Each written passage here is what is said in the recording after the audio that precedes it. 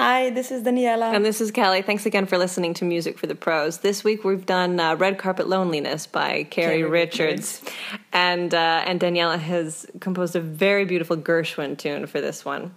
Now, this is the second one that we've done that isn't directly written about New York, our poetry series about New York City.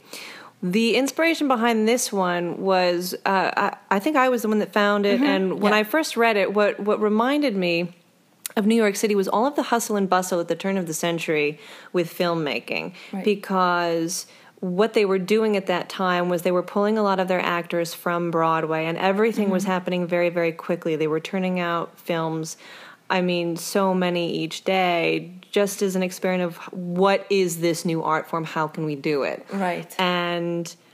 And when I read it, and Daniela said she wanted to do a Gershwin tune, I thought of this very... I kept seeing those fast-paced black and white films in my head.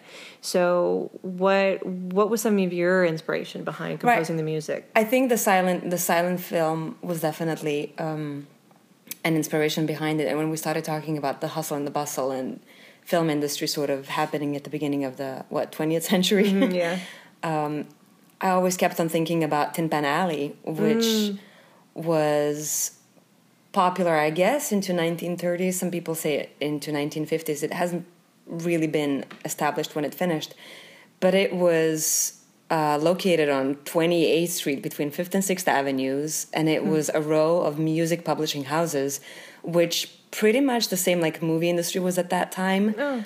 So was the songwriting industry and the industry of placing music into shows, into vaudeville and Broadway, and then essentially also into silent films.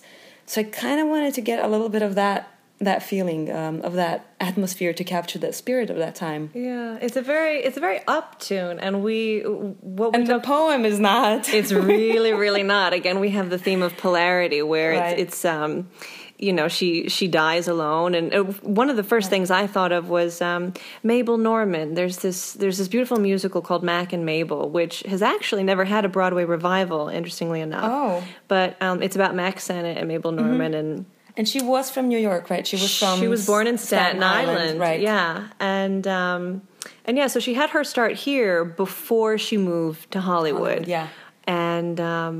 And yeah, it was rumored that she was into drugs, but they've since sort of discounted that. It was mainly tuberculosis. Yes, she eventually did have a drinking problem after her and Mac Sennett parted ways. But yeah, that's sort of, when we use the videos on YouTube, we use photographs of her, and she was this great comedian. She worked with Charlie Chaplin. Didn't she also start their own agency or a firm, or wasn't there? No, I think that's Mary Pickford. Okay, my bad. Sorry. That's okay. Never mind. No, you're thinking of United Artists, because I've read about them. That's right. And we've talked about them in the past. Yeah. But she was also, Mabel was popular in 1920s, right?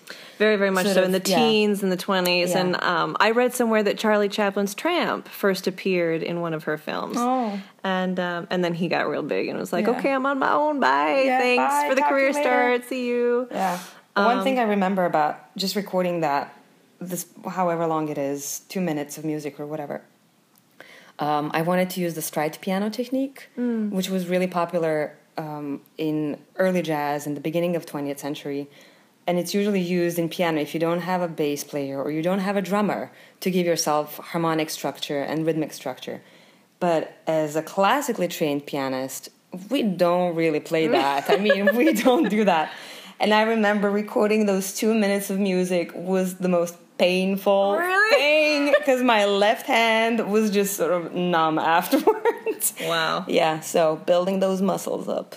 And as far as which came first, the music or the recitation, you did the music first. Music first, yeah. And I remember I had headphones on. Yeah. And this was interesting because I remember this was the first piece we did where I actually was listening to the music, and I could hear very specific transitions, so I would wait. I could just hear where the stanzas were supposed to end and begin again. Yeah, exactly. Yeah. So that was fun.